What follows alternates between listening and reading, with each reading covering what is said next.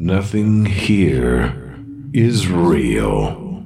We are living in a simulation. Don't believe me? Good. We'll start from there. Episode 5. This time, for real.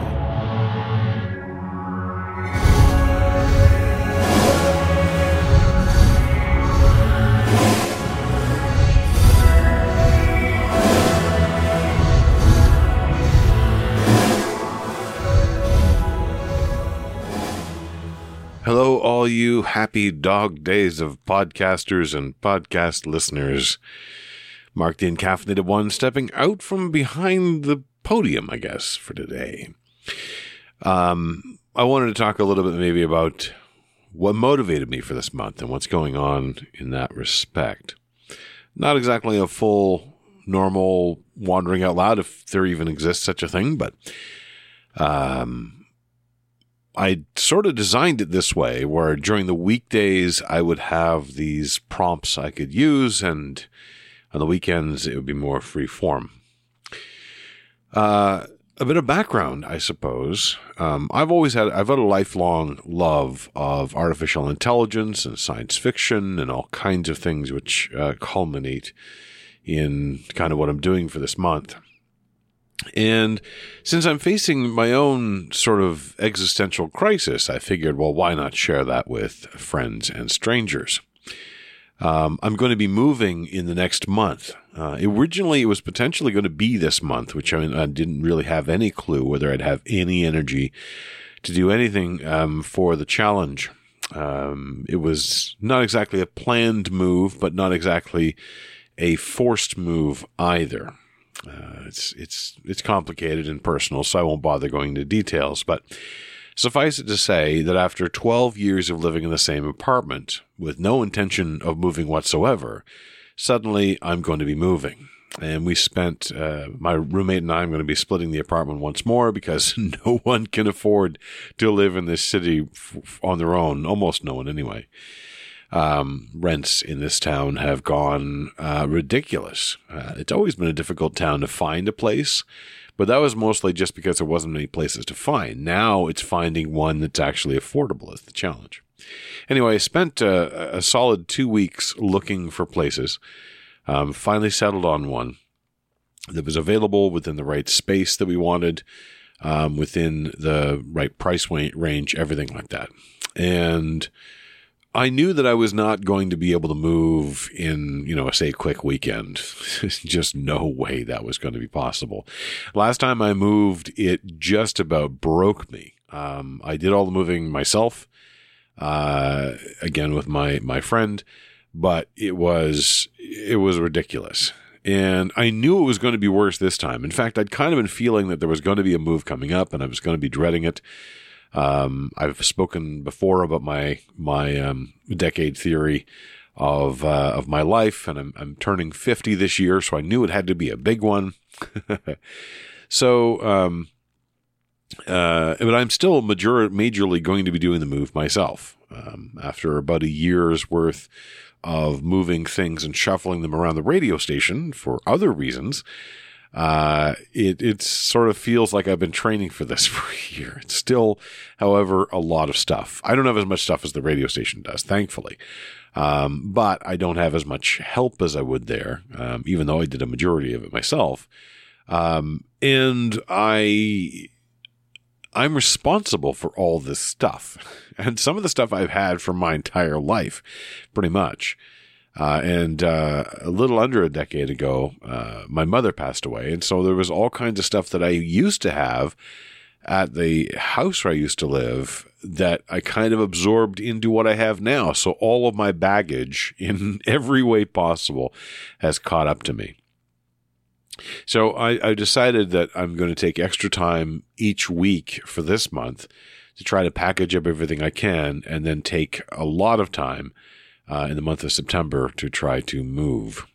But the interesting thing about doing this, and something I actually appreciate about the process, is that it is forcing me to really go through and root through all my stuff. It has been far too easy and a pattern which I didn't even realize that I had to basically bury stuff and forget about it. And then even worse, I would fear what was there because I couldn't remember. And I would find later on that it was almost pointless that I kept some of these things. So I've got a lot of sorting to do. I've got a lot of processing to do in every sense of that word, in every emotional, physical, logical way. And I'm actually kind of looking forward to it. I feel really exhausted, though. I started, yesterday and today I've been focused on almost a destroying. And that's kind of what it is. It's picking apart my room, my bedroom, which has also been effectively the majority of my library, although it may not actually be. I think it's the majority of my books, but it's not the majority of my bookshelves. There were 8.5 bookshelves, 8 full-size bookshelves, 1 half-size bookshelf. And all of those, except for the half-size bookshelf, have been emptied, taken apart, and stacked. And it's been quite an experience, and I'm very much feeling it right now. But it's really interesting to look at all the detritus of a life, and because the thing is, when I was living all these moments, and still as I'm living the moments now, I don't know what's important, and I don't know what I can throw away and what I can't. Now, looking back, which is also informing my present, I have a sense of what's not important. I have a sense of this really didn't matter. And can try to apply that going forward. So I'm hoping to reduce significantly what I have, but I'm not sure how well that will work. There are garbage bags already going out. It is a great urgency to finally just toss some things that have been lingering for a while. As a simple example, I've bought more pillows over time. I bought them because the other ones were going a bit flat. I wanted something of a refresher. But the other ones weren't terribly bad off. They weren't torn. They weren't stained much. Drool is bad. But they weren't terrible. They weren't really washable. Pillows are terrible that way. So I kept them. And I put them away in a closet and didn't think about them anymore. And sure enough, I'm digging them out of the closet and going, I don't want these anymore. I don't need these anymore. I shouldn't have these anymore. I need to feel free to release some of this stuff. And that's very trepidatious at the time, because honestly, I've been examining this a lot over the years and facing it again in my daily journals. It was ingrained in me very early, the value of recycling things and the value and the danger that the world was in climate, essentially. And which wasn't a bad thing necessarily on its own, but I wasn't given parameters for what that would mean, how I would impact the way I lived. And I think that the thing that I've learned is, first of all, the best kind of garbage reduction you can do is to not buy things in the first place. Sounds so simple, but you have to buy things. I needed a new pillow. It wasn't going to be the same old pillow forever. That said, I've had the same mattress for almost 20 years, and it was a mattress that friends of mine left at their previous apartment when I moved into that apartment. And I said, hey, I could use a bed. And they went, we don't want this anymore. It's yours. So it's probably 30 years old. I'm getting rid of it for this move, though. It's part of the process. But the parameters for how to, what has made me is very keenly aware that there aren't enough recycling programs, that we are doing one of the worst things we can do the planet, which is we're just using it up without replacement. We're using it up without even thinking about that, which is, again, I can be accused of being a hoarder, but it's not quite a hoarder so much as I'm trying to protect the world. That's the feeling that I have. But I'm also turning 50, and I'm also moving, and it's a lot of heavy crap, and that I'm not using this crap, and I'm not recycling this crap. It's just, it is garbage, and I'm holding on to it. And I will mourn. I will cry, probably. I will raise my fist in anger for a society, for a world, for a civilization which has reached this level of decadence and destruction in a casual way. So all of that is what I'm facing. And of course, the question that arises is, why is this so?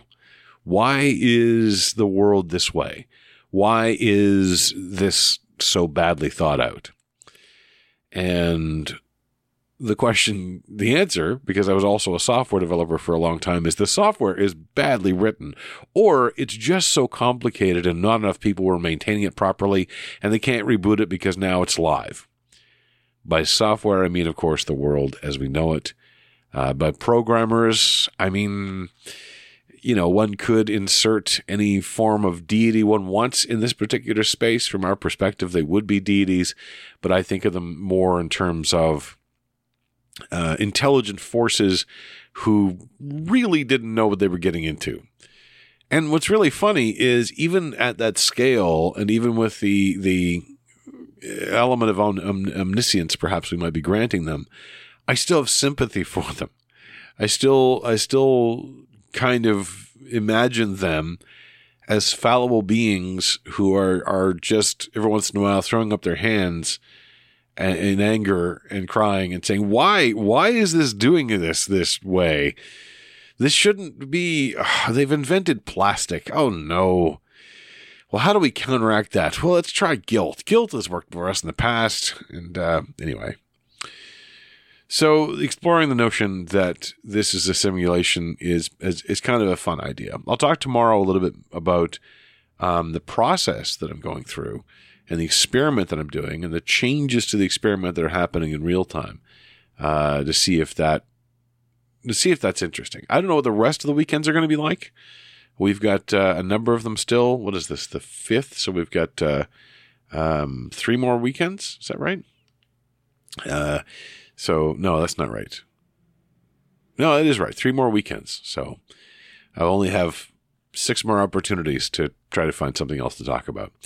In any case, a short reflection on everyone else. It's a very small crew, it looks like, this year, but also a very interesting crew. I'm looking forward to hearing more about the video games. I'm always interested about the combination of mealtime and entertainment. I'm impressed by the storytelling prowess of someone who had to piece it all together afterwards. I'm always impressed by the level of geekery that a person who is not in the traditional geeking sense gets. So I'm always excited about that.